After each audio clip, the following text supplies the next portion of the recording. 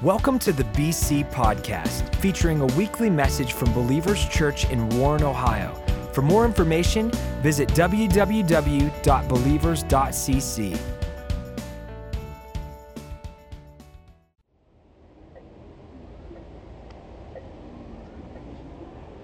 The last time I remember being happy, I was a little boy in the woods with my father. He taught me how to build a fire and how to chop wood, and I remember the laughter and being free from the world around me and being loved. Growing up, I wanted to be an actor, a preacher, and I ended up preaching, but I suppose in the end, I became both. Because at 26 years old, I met a monster. 1,000 images, 1,000,000 uncovered bodies. This irresistible escape to an underground pornographic playground of the mind. Always calling, always promising. Like the carny at the fair who knew you'd never win the prize. This monster of sexual seduction would not let me go. Or perhaps I just kept inviting him back. A preacher who is now an actor. The hiding, the failing, the memories of happiness past.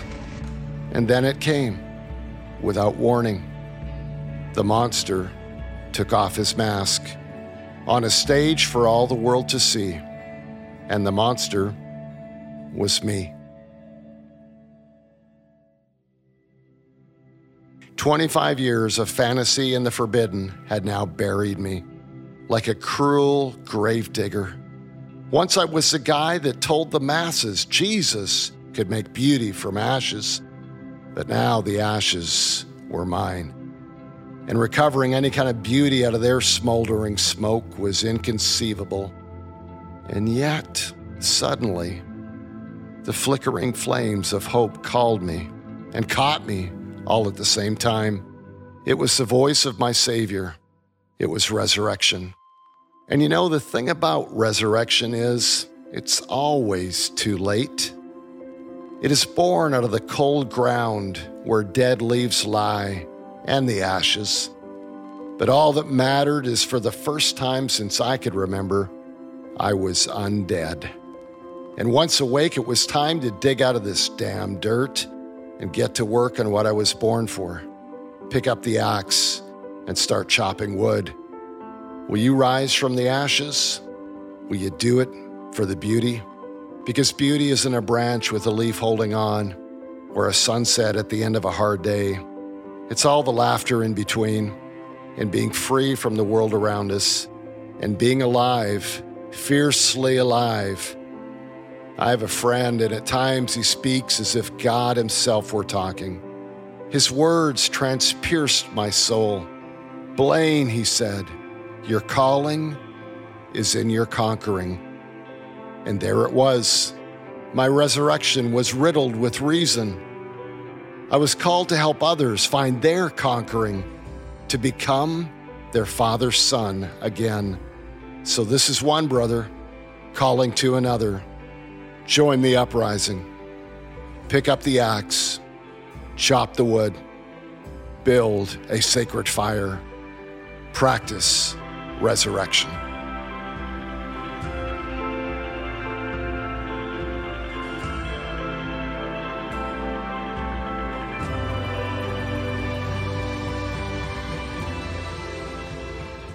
Good to see you tonight. How many are glad you came tonight?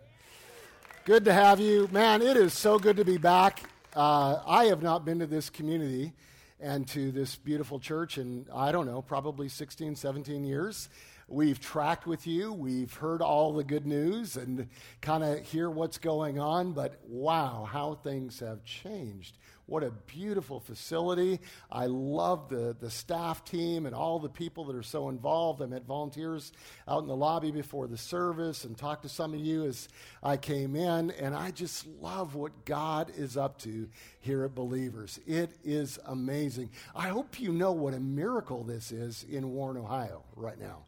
I hope you understand how amazing this is.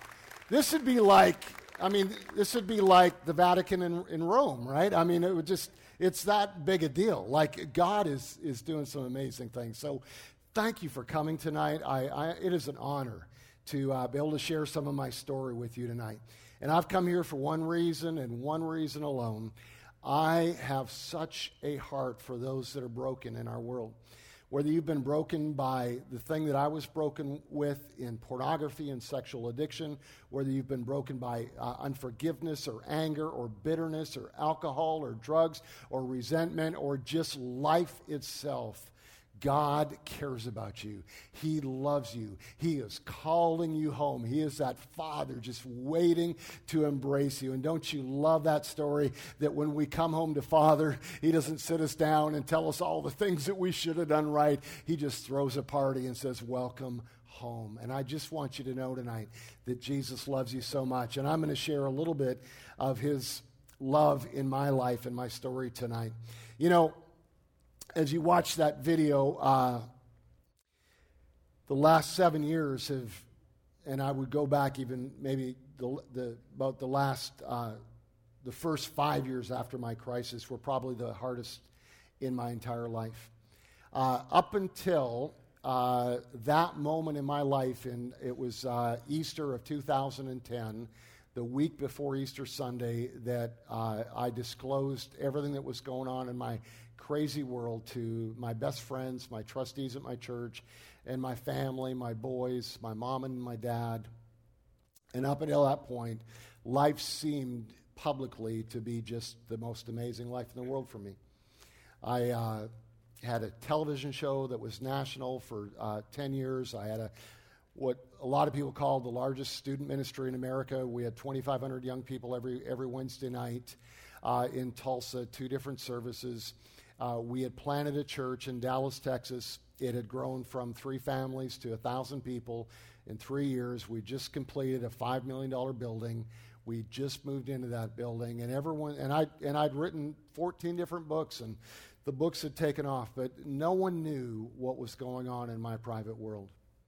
I was living in a world of absolute darkness and absolute pain, and I felt like I couldn't tell anybody. I think I felt that way because, A, I was ashamed of it. I hated what I was doing. I wanted to be free of it, but I didn't know how.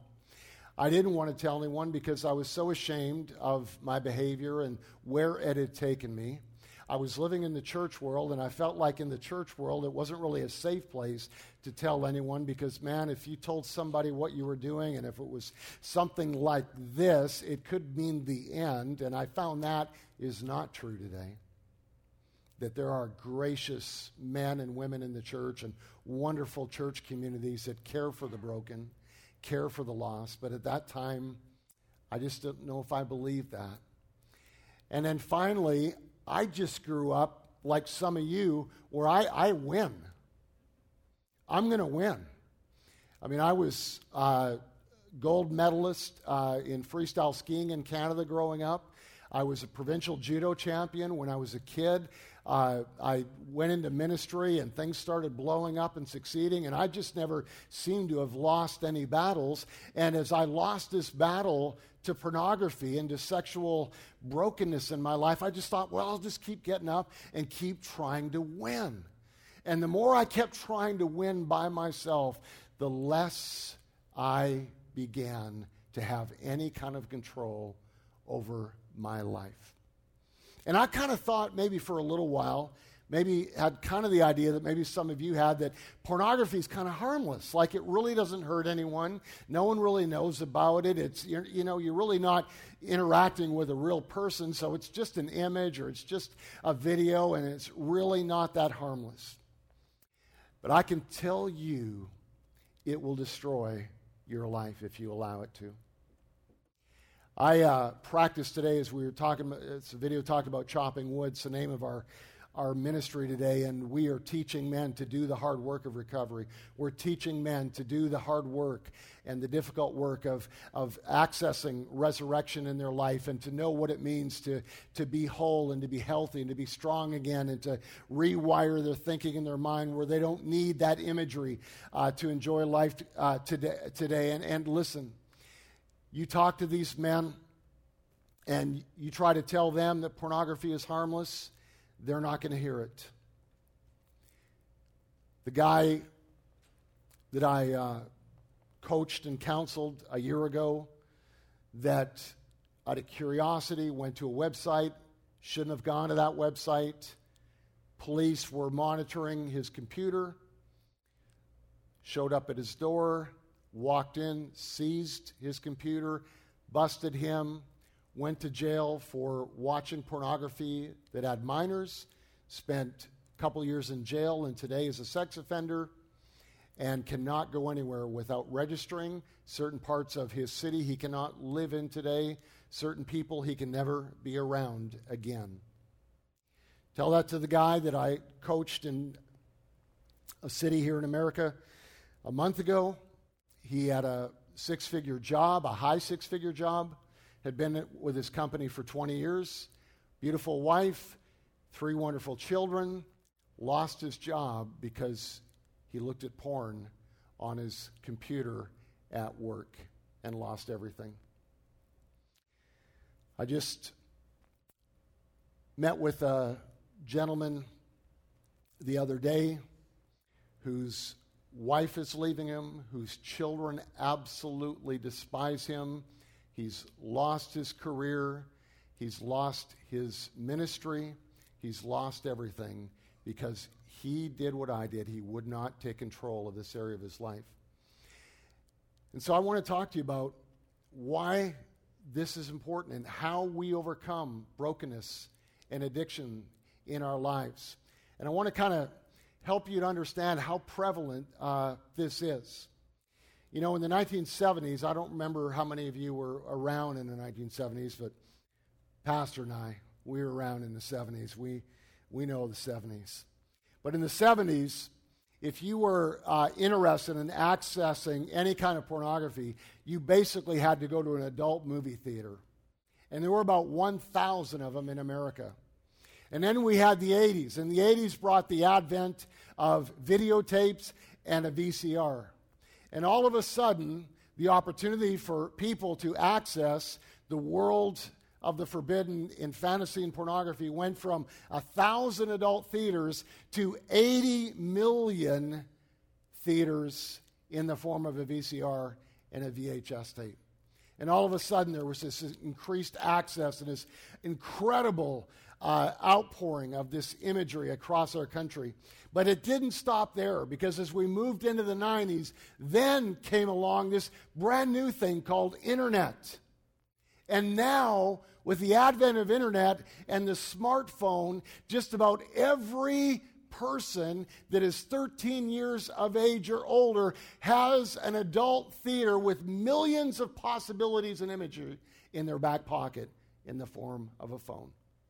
It is unbelievable how it has invaded our world, and we don't even realize it.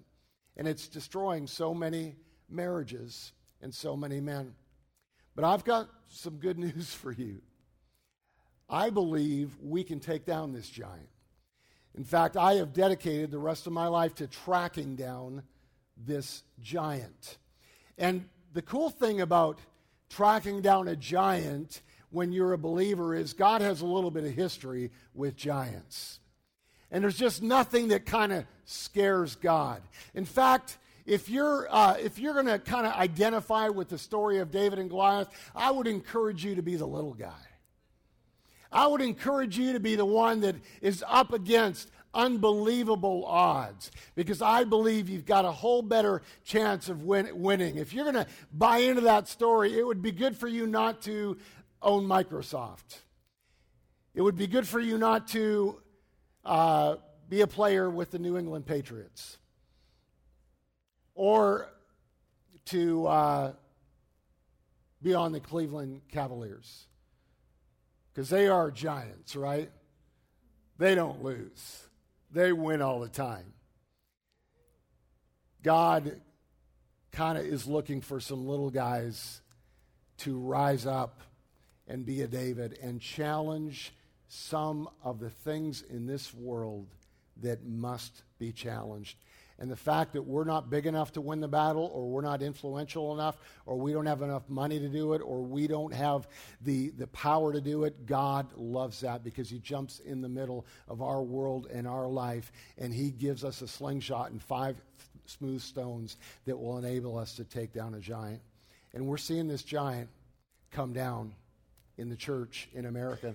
And I believe as we begin to live out healthy relationships and healthy marriages and healthy lives and be the kind of men that go to work and chop wood and live a life that's worth living and not live in fear and shame and depression, that all of a sudden the witness that we bring to this world of the gospel becomes that much more powerful and that much more meaningful.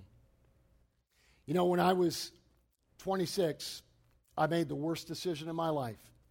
And as I tell this story, most of you will not pick up on the bad part of my decision this evening. I was in a hotel room. It was actually in Pennsylvania. I was speaking at a church, and I'd been on a speaking tour for about, I would say 10 days. I was exhausted. I was doing a lot of different things in my life at that point, television, traveling, speaking, writing, all kinds of stuff, and I was just worn out, and I found myself lonely, exhausted, late in a hotel room, and as I was sitting there flipping through the channels, from sports to news to whatever, I remember looking at the box on the top of the TV, knowing what that box was and seeing the red button and knowing that there was access to all this adult imagery if I pressed that button. And I remember walking over to the box and then walking back and then kind of walking over again and then just, walking back. But the third time, I gave in. And I went and hit that red button, and all of a sudden, these illicit images began to come onto the screen. I began to watch them and look at them, and after about 10 minutes, feeling all this shame and all this condemnation, and knowing I was going to hell for sure, I flipped it off, turned off the TV. And you would have think that hitting that button was the worst decision I made, but it wasn't. The worst decision I made that night was walking out of that hotel room a few minutes later, down to the front desk, finding the person at the desk, and making sure that the bill for that movie was paid right away. Because I didn't want my hosts to find out what I'd been watching. I didn't want to share the information. I didn't want to be confronted with this crazy sin that I just committed. And I made the decision, I'm going to win this on my own. And you know what I did? I won it.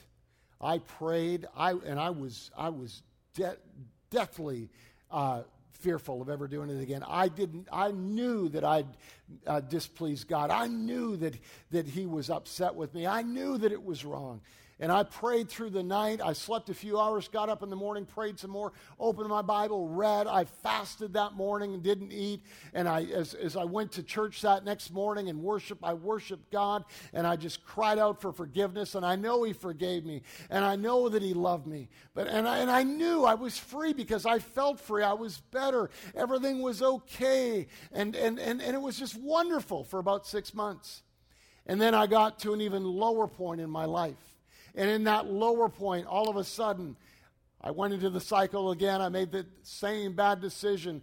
And I made the same bad decision again that I could beat this. I could hide it. I could win this. I didn't need somebody to help me. And this time it was 3 months. And then it was a month that would pass. And then it was a week until it became a daily vice in my life that I could not get free of. And it finally went from moving into the world of pornography, into crazier, more evil parts of the pornographic world, to finally stepping and acting outside of my marriage and seeking out real encounters with real people. And I'm ashamed of that today. I hate what I did and who I was. I can tell you that I would look in the mirror pretty much every day in my life, and I would look at myself with hatred and tell myself how much I hated the man that I saw. I hated what it was doing to my family. I hated the distance that I was creating in my marriage, that my wife began to feel unattractive, uncared for, unloved, betrayed, and she didn't know why. She couldn't figure it out. She thought it was her fault.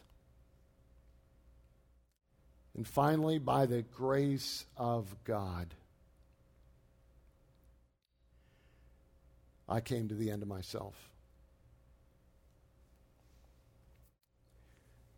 I went to my best friend, and his name is Ron, and I just knew how angry he'd be with me when I told him he was a trustee and member on my board, and I just showed up at his office. He lived about an hour away in Tyler, Texas, and I just walked into his office and began sobbing and just began to tell him what I'd done. He began crying with me. Actually, even before he knew what I was going to say, he just began to weep with me. He knew something was really, really bad. And as I shared my story, he would just listen, and he just hugged me, and all he could say was, Blaine, we're going to make it. We're going to find a way through this. We're going to make it. And he took me the next day, and we went to my home, and my wife answered the door, and as she saw Ron and I standing there, she was just, hey, what are you guys doing here? Like, Blaine, I didn't know you were home yet from traveling, and Ron, it's so good to see you. And we're just somber, and we walk in, and she knew something was wrong, and I told my wife about my life of 25 years of hiding and all of this painful, painful information for her. The anger and the hurt and the pain that I saw in her eyes, I'll never forget. Her emotion, her numbness, the absolute brokenness that came over her soul, I will never, ever forget. And then I had to meet with my 3 boys. As I told my oldest son what had happened, he was so angry at me that he stood up in front of our whole family and just screamed out the worst possible word you could probably think of in the English language 3 times and just stormed out of the house. He was just angry at his dad. My youngest son just walked over to me and he just looked at me and he said, Dad, get better. And he walked away. And my middle son, halfway through this disclosure, just ran over to me and just started weeping and just wrapped his arms around me and said, Dad, I'll never stop loving you. You are going to make it. We never know how we're going to hurt our family, our kids, our loved ones when we begin to embrace some kind of brokenness in our life. It may not be pornography. It may be something else. But we never really realize the pain we're going to cause until we actually get there. It was unbelievable. And this decision that I made 25 years ago to hit that red button cost me my marriage, cost me relationship with my children for a number of years. They didn't want hardly anything to do with me. Cost me relationship with friends and colleagues.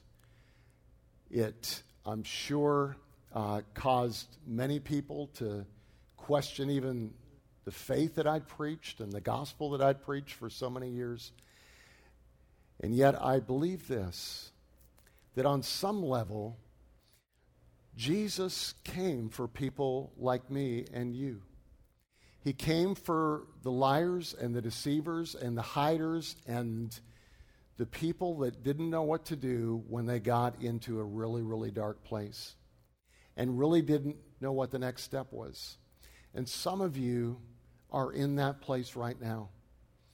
You're moving along in your life and everything seems to be good, but you know on the inside you're fighting depression and suicidal thoughts, and you're fighting pain in your life, and you're fighting an addiction to a pill that just will not quit, or you're fighting a bitterness that is so strong you want literally to take people out of your life that are in your world right now. And you know what I'm talking about.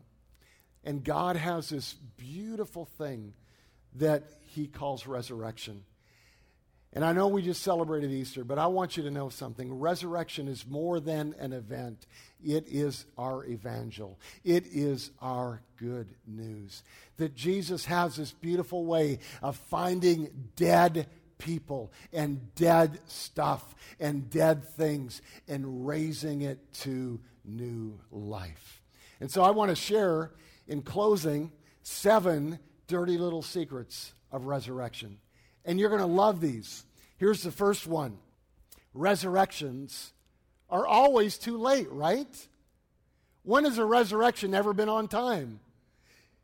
You know the story of Lazarus. I know you all know it, where Mary and Martha called out for Jesus because her brother was dying. Lazarus was about to die, and they got word to Jesus, said, Jesus, come on, hurry, he's going to die. We know you can heal him if you'll just get here in time.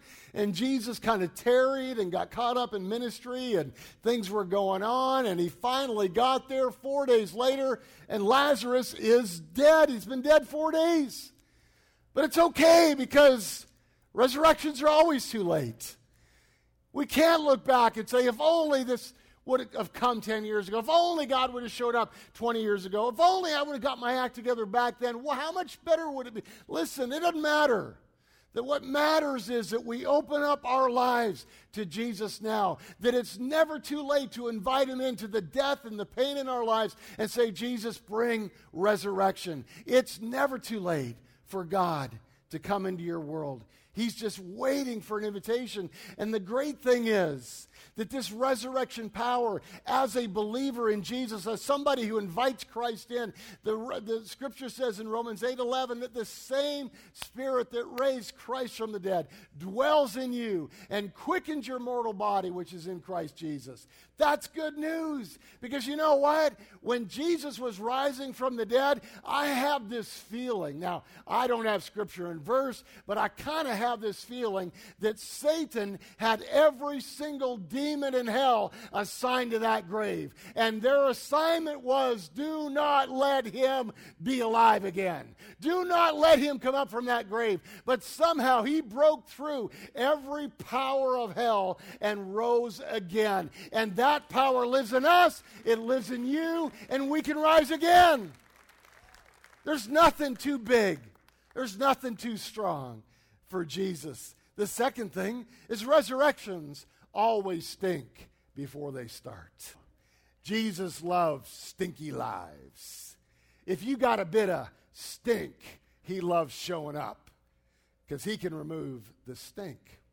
You see, when Jesus came, they said that Martha said, listen, we don't stay away from the tomb. Jesus said, no, roll away the stone. He said, no, we can't roll away the stone. It is bad. It is ugly. It smelleth, And they said, no. Jesus said, no, roll it away. He's not afraid of our smell. He's not afraid of our stink. He's not afraid of how bad we've decomposed our lives, our marriages, our messes, our career, our relationships, our bodies. He's not afraid of your mess tonight. He wants to jump into your mess. He wants to call forth life out of your mess. I'll never forget, I was driving from Kansas City to Tulsa, and I'm just going along kind of praying, and by praying I mean not doing anything, just kind of listening, not saying anything, but just kind of like, God, are you there? That kind of prayer. Ever prayed like that where you really don't do anything but listen? And I just felt the Spirit of God speak into my heart and say, Blaine, I'm going to teach you how to live out and how to practice resurrection. You're a raised man. You're not the same man you used to be. You're a brand new creature in Christ Jesus. You're not going back to your stink. And I don't care about your mess. I care about the man that I am raising up. Let God into your mess. Oh, let me tell you, God's grace is unimaginable for you. His love is unimaginable for you. Oh, if we could just, grace is the only thing that the other religions of the world don't understand. It doesn't make sense, because in every other religion, you have to check boxes before their God will love you. In our religion, in our faith in Jesus Christ, he doesn't say check all the boxes and come to me. He says come to me, and guess what? I've already checked all your boxes. I've already made you righteous. I've already loved you. I've already graced you. And out of my love, you're going to want to serve me. Not have to, not I better, but you're going to want to because of my love that transforms your life. Grace is amazing. I don't know if you've ever been stopped by a traffic cop. Any traffic cops in here? Any police officers, law enforcement in here? Don't be ashamed. We love you. We're okay with you. All right? Every church has a few, and they're wonderful people. I have a beautiful relationship with several officers in my community, because I just they like to stop and have conversations with me about my speed, and so I've been so blessed by many of them. Some of them they've blessed me by giving me justice. And justice is good sometimes. You know, when we have justice and we get a ticket because we're speeding, it's kind of like alerting. It's kind of sobering. It's like, man, $150. I need to clean that up. And so justice sometimes comes, and sometimes it's very necessary for a little bit of justice to come into our world. But then every now and then, there'll be this officer that is just amazing. And he comes up and he says, hey, man, I know you're going a little bit fast, and I don't know what the deal was, but listen, you seem like a good guy, and I'm going to let you off today. I'm just going to give you a warning. And when that happens, it's like, oh, thank you. You're the best. And what is that? That's mercy. It's just absolute mercy. You didn't deserve it, but he gave you this mercy. But let me tell you about grace. Grace would be, and I've never experienced grace from a traffic cop, but grace would be he stops you. He doesn't give you a ticket. He lets you off, and then he gives you $1 million for all future tickets because he knows you're a mess. That would be grace. That's the grace of Jesus. And I got to tell you, if a cop ever did that for me, if he ever gave me $1 million, I would be so blessed. And I would feel so indebted for the love that he'd showed me that I would not only not speed again, I would go at least 1 mile an hour under the speed limit the rest of my life just to say thank you, just out of gratitude. That is grace. Jesus has forgiven us and loved us when we were at our worst. The fourth thing is dead people don't do recovery. When I was I went through a month of rehab. I went through another 2 years of 3 to 4 men's groups a week. A counselor every week. I spent probably $100,000 in my rehab and walking through all of my counseling. And along the way, the Lord said, do not talk in terms of recovery anymore, because you are not recovering, you are rising. Recovery is looking back and trying to get something that maybe was in your past, and I can tell you there's really not a whole lot that we want in our past. There's not really a lot to recover. What God wants us to do is to reimagine a life that we've never lived before, to reimagine and to redream and to allow Him to show us that maybe there's a life that we haven't discovered yet that is worth living and worth pursuing, and not going after the recovery of something, but going after something greater and something better. And I remember walking into my men's groups every week and the routine and any kind of 12-step program. Some of you may know this and do know this, but you walk in and you sit down and you go around the room and you introduce yourself and you tell a little bit of your story, but you always start with, I'm Blaine and I'm a sex addict, or I'm Blaine and I'm an alcoholic, or whatever your story is. And the Spirit of God prompted me one day and said, do not say that tonight, because you are not that man. That is not who you are. That's not who I've created you to be.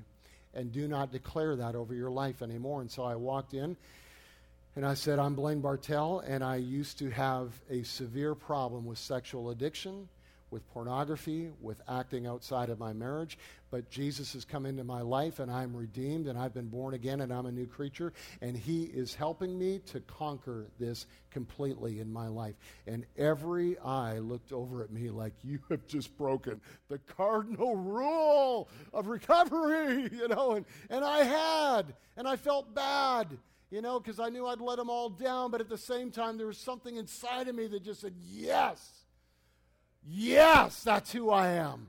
No, I'm not going back to that world anymore. No, I'm not that man anymore. Jesus has called me his son. I love when the Father took the prodigal back. He said, listen, I've got a robe, I've got a party, I've got a ring, I've got sandals. Come on, let's celebrate. You're my son. I know you want to just be the slave, but you're not the slave. You are my son. He restores us to a new life and a new imagination, and we're not ever going to go back. And then number 5, and this is so true because some of you have experienced this. There are always snipers at a resurrection parade. Let me tell you, when you start pursuing Jesus, when you start allowing him to heal you of your brokenness and your pain and free you from your past, and you begin to move forward, guess what? As you're parading the gospel, there will be snipers. And some of them will actually be people. I mean, you'll be amazed. There's some people that don't like to see other people recover and resurrect. There's some people don't like to see you do well.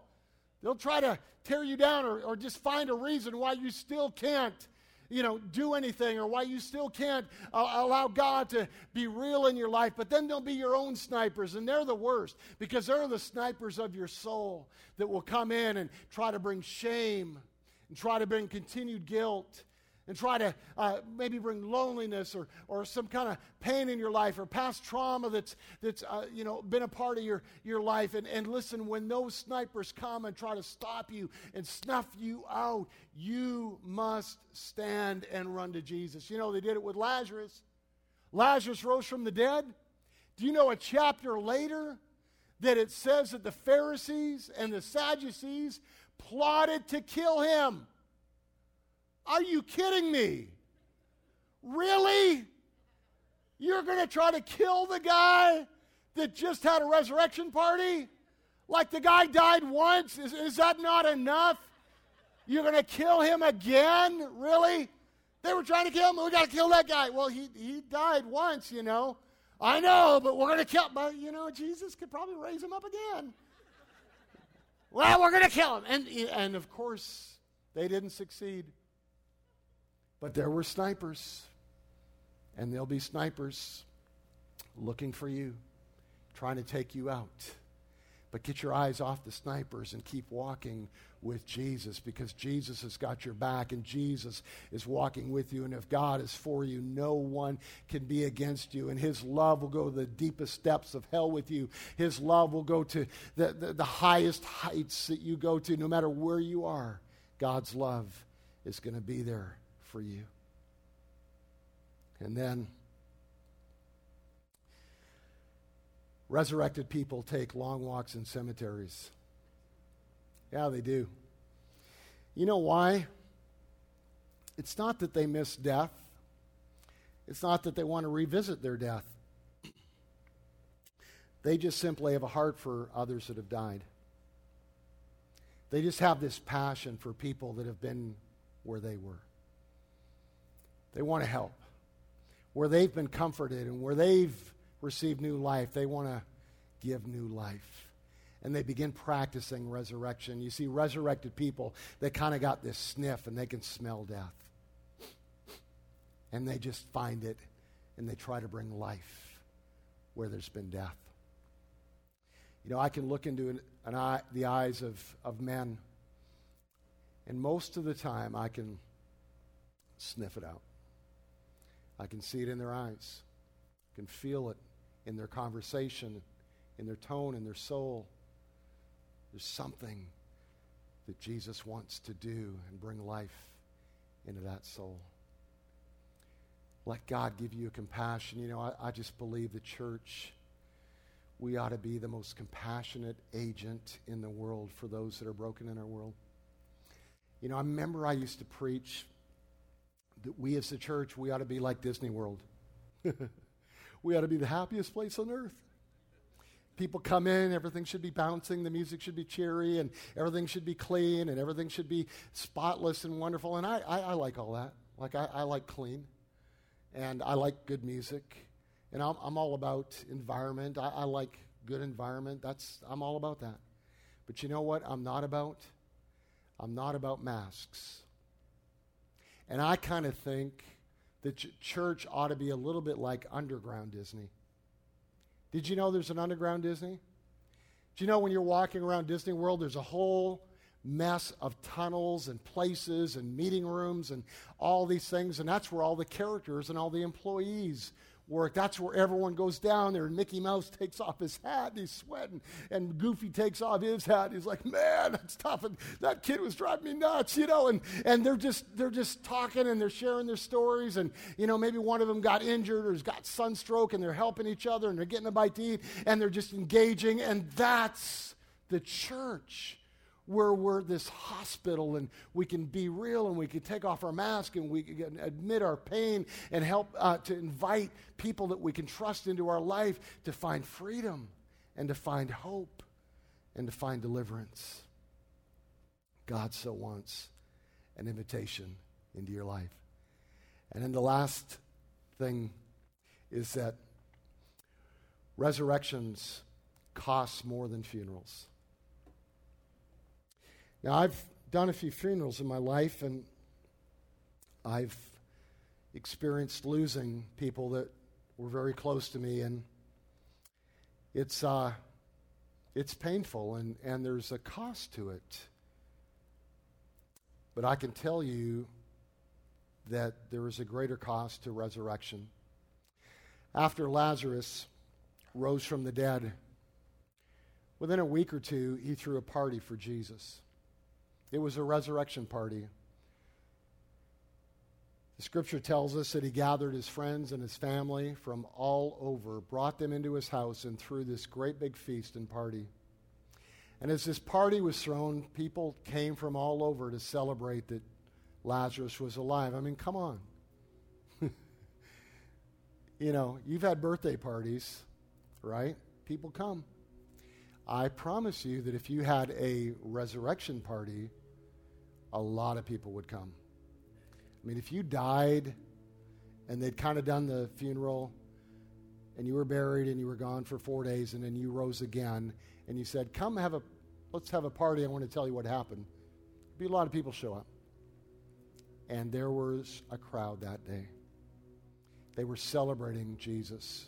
Lazarus, I'm sure, gathered the crowd and said, I just want to thank my friend, because scholars in history tells us that they probably grew up together and probably were friends from youth. And so I'm sure he gave a speech and thanked Jesus and bragged on Jesus and was just so grateful that he had life again.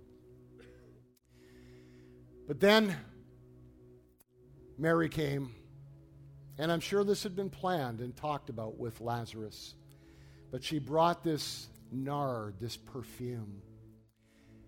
The estimates on the price of this perfume by scholars, researchers, historians, put the amount of perfume and the price of this perfume in our economy at $50,000. And she took this entire bottle and poured it over the feet of Jesus. And they worshiped him. They gave all. There was nothing too expensive for Lazarus. Nothing he wouldn't give Jesus. His life had been saved, and everything he had belonged to Christ. And this man, when Jesus would rise from the dead and go to be with his Father, this man Lazarus would become a pastor. He would serve Jesus and proclaim the news of Christ the rest of his life until his dying day. And I don't know about you, but I could sit under Pastor Lazarus. I'd kind of like to have a pastor like that. When you walk in and you go into counseling and said, Lazarus, man, I've kind of had a bad day today. It's really been rough. And I could just see him looking across the desk and say, you think you've had a bad day? Have you ever died? You ever died for 4 days?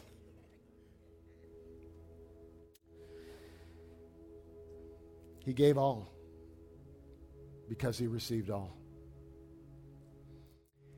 And if you're broken on some level in your life, if there's pain or hurt or loss in your life, or if you just feel on some level tonight you're far from Christ, I just want you to know that you can surrender tonight.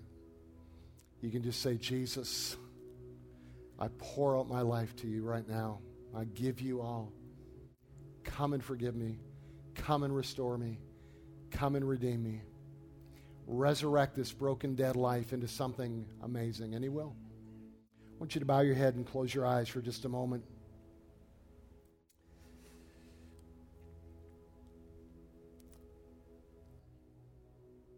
If you're here right now and you say, Blaine, I just know that I need to surrender my entire life to Jesus. There's things in my life I just need to give Him, and I don't know how I'll possibly overcome. I don't know how I'll possibly win the battle, but I'm willing to let Jesus get in the middle of my story tonight, and I'm willing to say yes if He'll do the rest. If that's you, would you do something for me all over this auditorium? Would you raise your hand and just slip your hand up and say yes to Jesus right now? Just say, yes, I'm making a full-on surrender and commitment to Jesus right now. 1, 2, 3, 4, 5, 6. Help me, guys. Ushers, 7. Anyone else? See a few more hands. Another one there. 8. Who else? Just slip your hand up. You say, man, I want to surrender. There's another one. All I have to Jesus. Every part of my life to Jesus. I'm not going to hold anything back. I'm inviting Him in to my world, to my hurt. Thank you, sir. Thank you. God bless you. God bless every one of you. We're going to do something. I want our folks to come that have Bibles. And if you raised your hand, we have somebody that's going to put a Bible in your hand. We want to just help you in your walk with God. And so just keep your hand up for just a second, would you? If you raised your hand once, if you raised your hand just a minute ago, just keep your hand up for 1 second. We're going to have a couple folks that are going to just find you and put something in your hand. Thank you for doing that.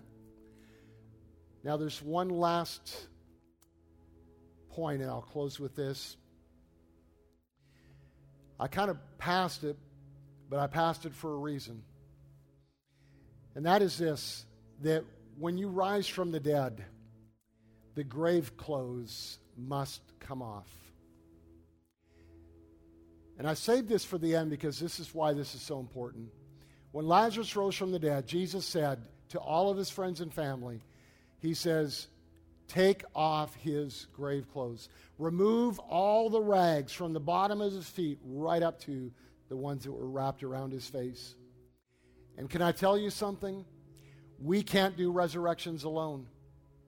We need the body of Christ. We need one another.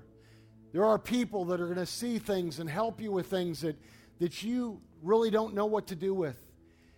I found out that the only way for me to find freedom, and I can tell you by the grace of God today, I have walked completely free from pornography or any kind of sexual vice for 5 years without one relapse. And I can tell you today the weight of that temptation feels like a piece of paper. It just isn't even a temptation. I mean, it is. It's kind of like this. Someone asked me the other day, what is that temptation like for you? Well, back in the day, it was like a bullhorn screaming into both ears.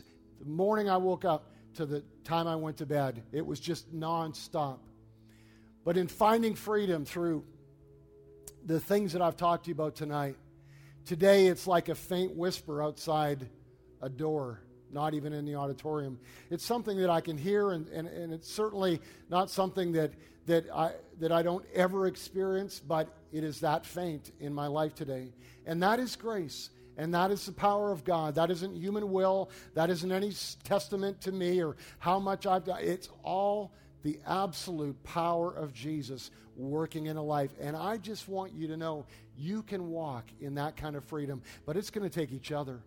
I need men of God in my life. I need my church. I need my family. I need my wife. We need each other. And that's why what we're doing tonight and what we do when we gather on weekends is so important. We need the body of Christ because they are the ones that will help to unwrap the messes in our life and find the beauty. Can somebody say amen? Such good news. I'm going to ask you to pray for us. We are preparing to launch a brand new resource, and we're about literally 30 days from having this resource, but it's called Chopping Wood, and this is a mock of it. But we'll have a book. It's called, this title of our message tonight, The 7 Dirty Little Secrets of Resurrection, and this book is written to men. It is going to be a book that I believe is going to change the lives as men hear the story and then begin to apply these principles of resurrection in their life. And then we have a video and a audio coaching program. The video is designed for men and helping them to walk in purity and in sexual integrity. And so we walk through with every man, no matter what they're going through, how they can walk purely in their mind and in their heart with God. And then there's an audio coaching program that my wife Lori and I are doing as well, called Retrusting That Guy, and how to restore trust and hope and love after betrayal, and what the steps are in doing that. So we are in the last steps of raising all the funds to put this together. We ask you to pray for us. We believe it'll be out probably in June or July. And if you're interested in knowing more, you can go to our website. It's at choppingwood.org. We also have an email sign up. Every Monday morning, I write an email to men, and I just share my story. I share truth. I share things that I believe will help men to be strong men in their marriages, to be strong men for their children. And so we'd love to invite you into that and help you as well. Love you all so much. So good to be with you tonight. Love what God is doing in this community. And I'll tell you what I love the most. I love the fact that there are about 8 people that raised their hands tonight and made a commitment to Jesus to surrender all. Can we give them one more big hand and thank them? God bless you guys. Thank you. Thank you for listening to the BC Podcast. Follow us at A City Connected on Twitter and Instagram to stay updated, inspired, and encouraged.